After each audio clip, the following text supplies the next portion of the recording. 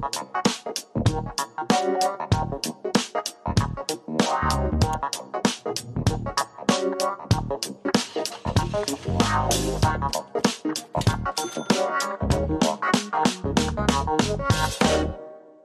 back to Point of Sale, the show where we break down great retailers, the supply chains that move them, and the data they use to make decisions.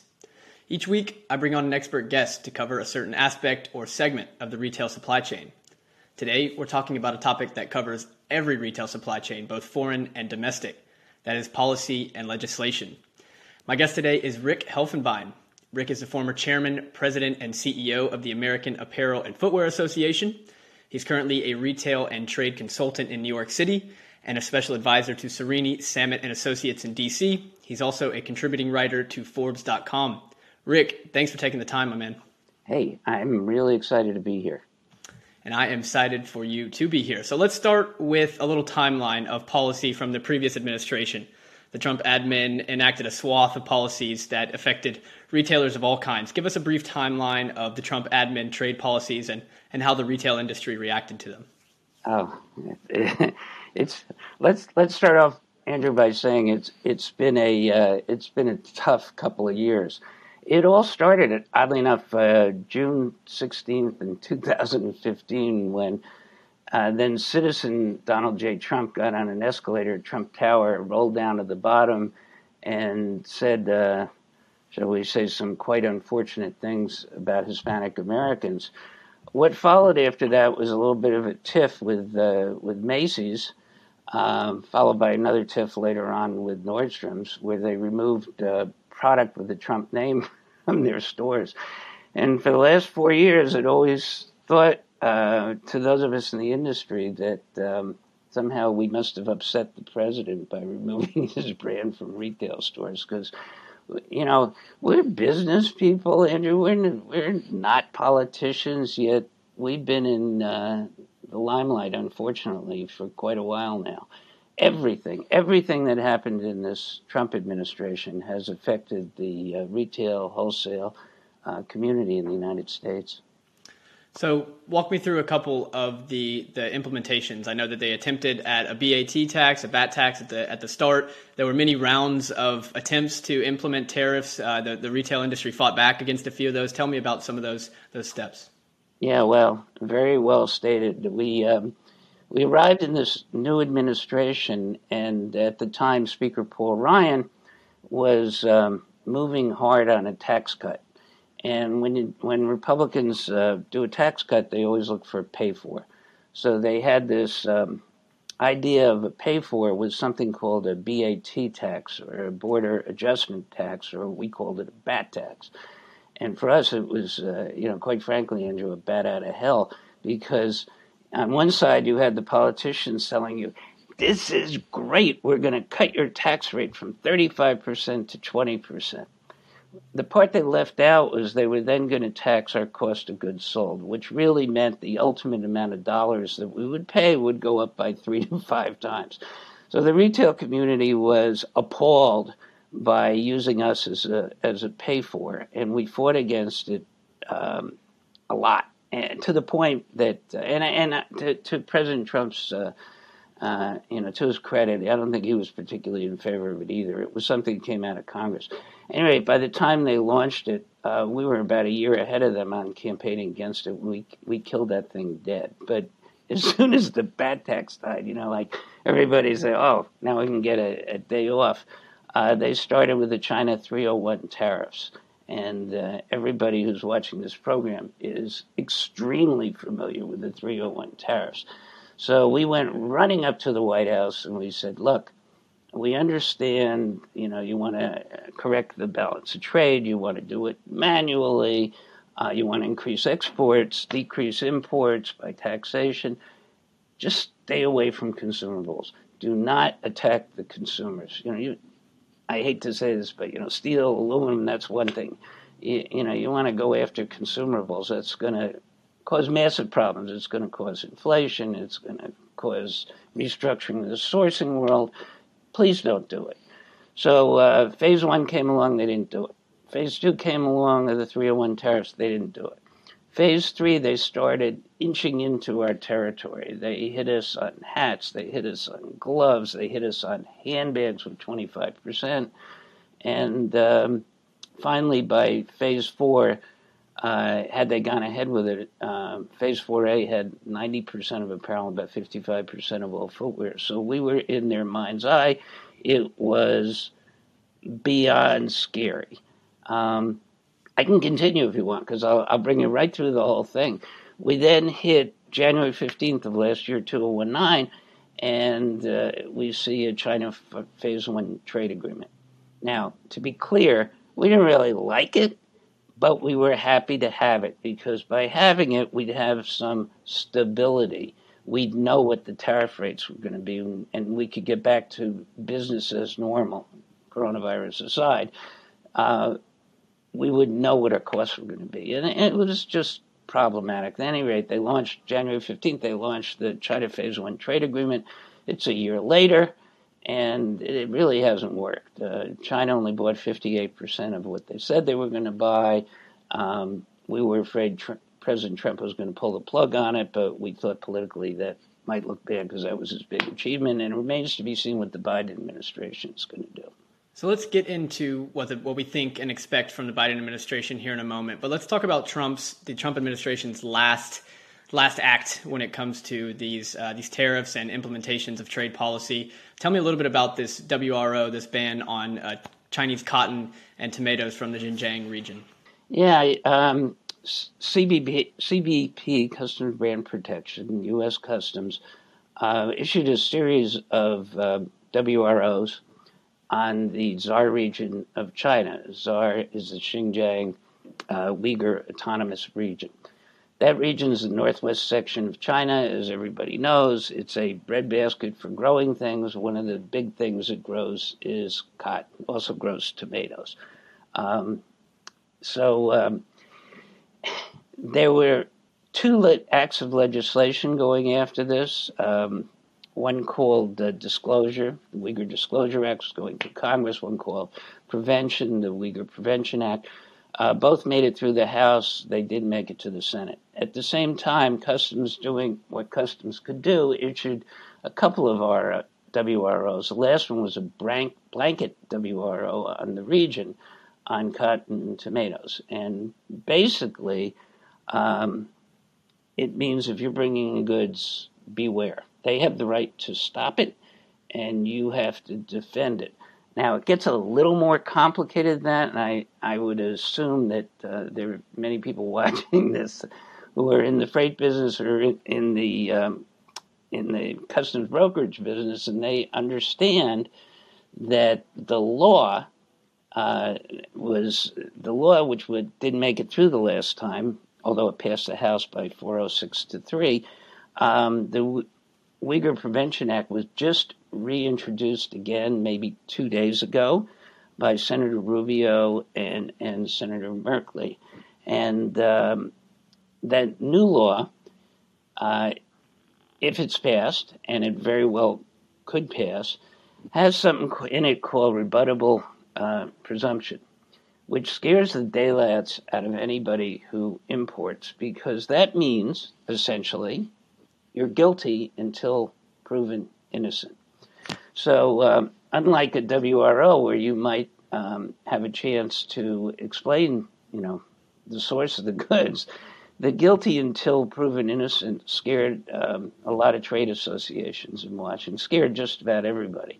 And it may become law, which, if it becomes law, is going to rearrange how we source goods, because it will be very, very difficult to prove innocence, even though, as an importer, you think you are totally innocent, even though your documentation says you are totally innocent.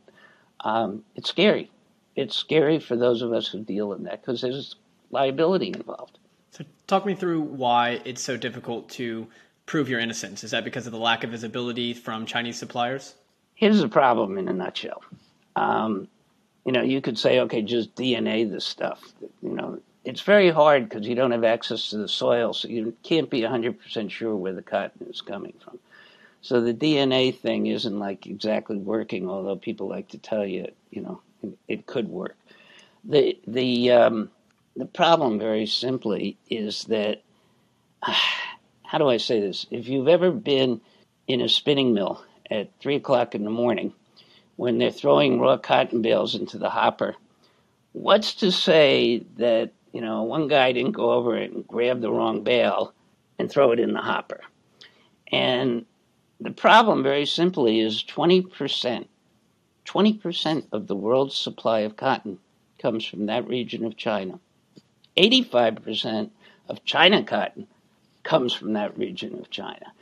And they could be making cotton, they could be putting it into fabric, shipping it to someplace in the Caribbean basin, and you think you bought it from someplace and you actually bought it from somewhere else. It is difficult to prove, although you can try your best and document every step of the way. But, people ask me all the time, could the cotton be contaminated?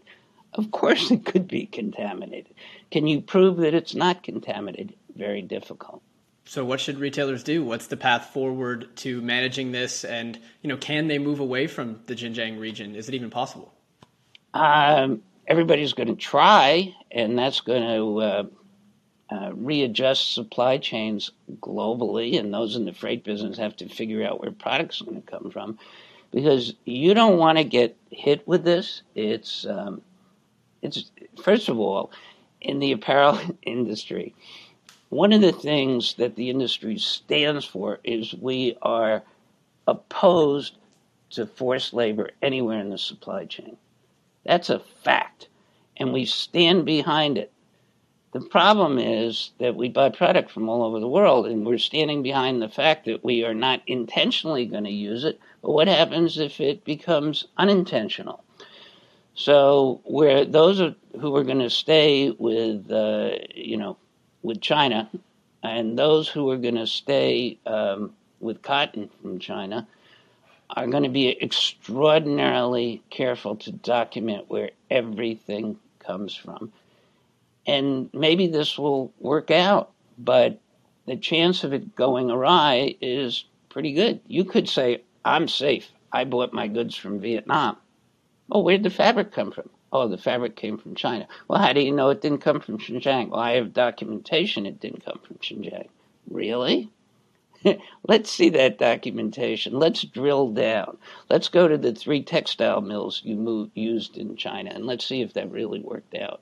Okay, so that's some ideas of what retailers should do. They're looking to diversify. Obviously, it's going to be difficult to do that. It's going to be even more difficult to find visibility into their Chinese suppliers. But what about on the regulatory side? What should governments do to implement and enact this rule? There are several trade groups that believe an international oversight committee is necessary to enforce such a broad rule. Do you agree with them?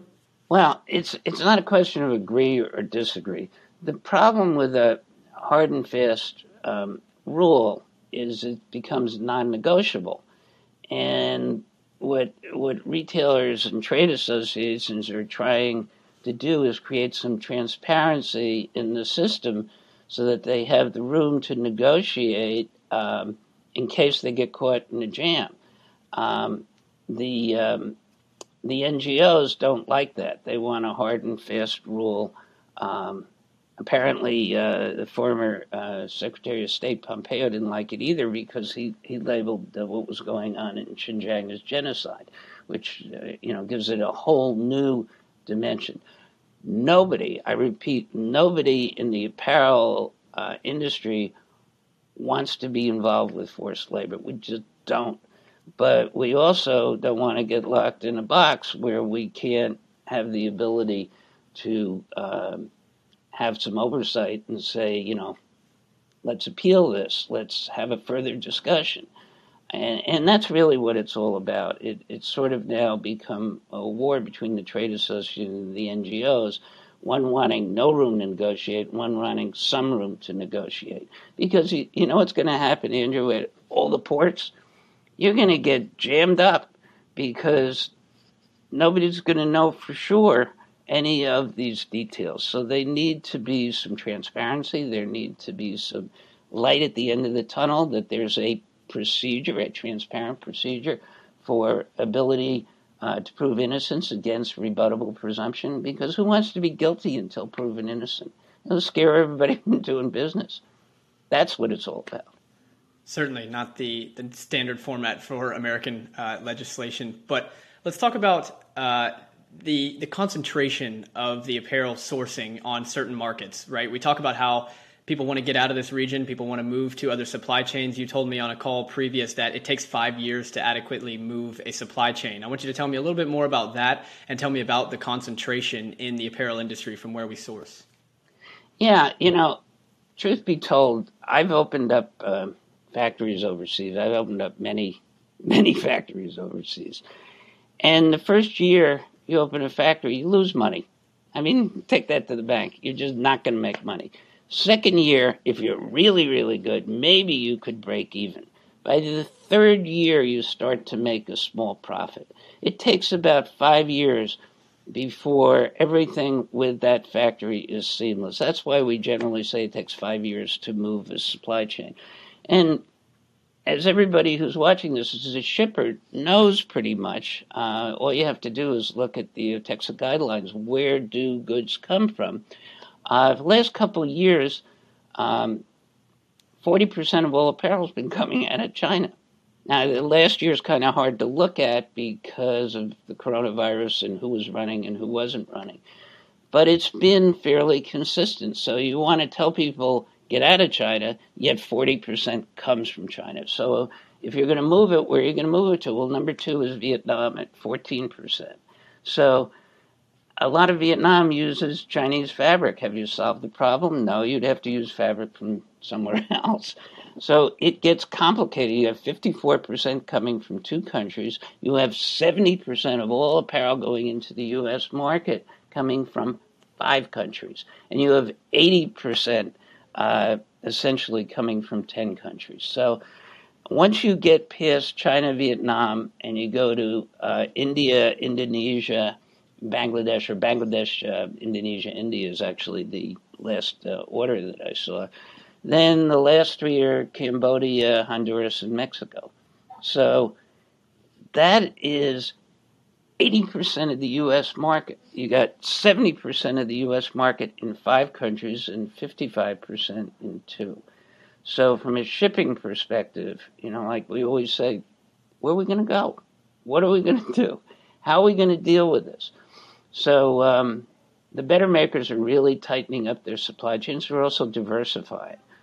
So, if you're a shipper, you got to start to think, what's coming next? Because it's going to be a rough road ahead, particularly with all these laws. I mean, the right thing to do is somehow combat the problems in the Tsar region in Xinjiang. But, how do you do it? And how do you conduct business at the same time? This is the intellectual discussion that we're having with government.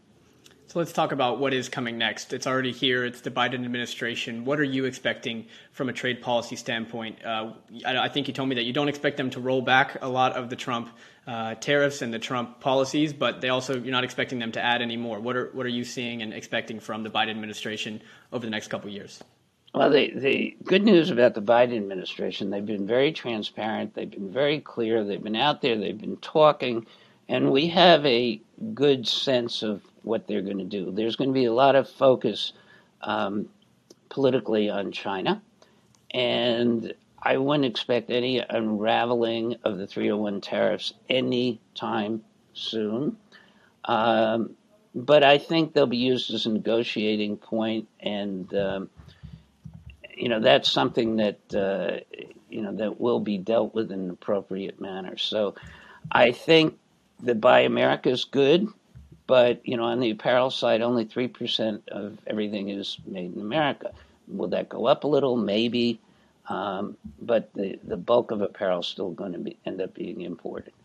So we have a good feeling about the Biden administration because there's a lot of transparency and we sort of know where they're going.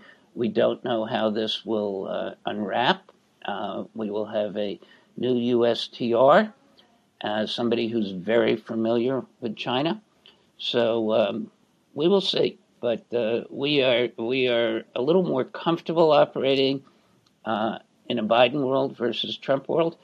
because we think we know what's coming next.